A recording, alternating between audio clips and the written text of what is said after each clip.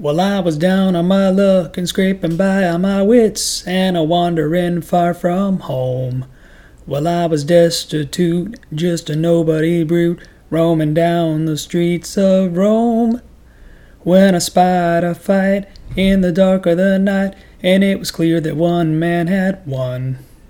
He left the other dead with a shot to the head, and the fella looked like he was done.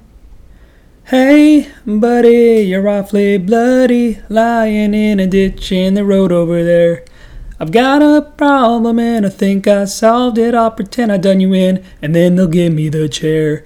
The police showed up and saw me standing around. They took me in on probable cause.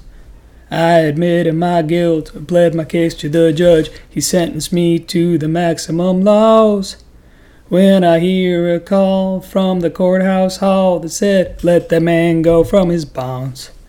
I'm admitting my guilt, and as he walks in the room, I'm shocked to see my old friend from Athens. Then he said, by golly, you're all in folly. That sorry-looking man was in the wrong spot at the time.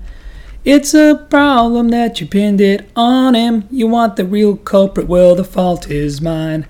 Then, believe it or not, a third man stands up and yells, I can't take the shame anymore. I'm guilty, he cries with tears in his eyes, and he drops a gun to the floor.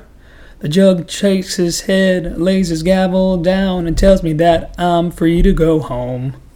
Well, I turn to my friend, we walk out hand in hand, and he lets me stay in his villa in Rome. Then he says, hey, mister, I really missed you.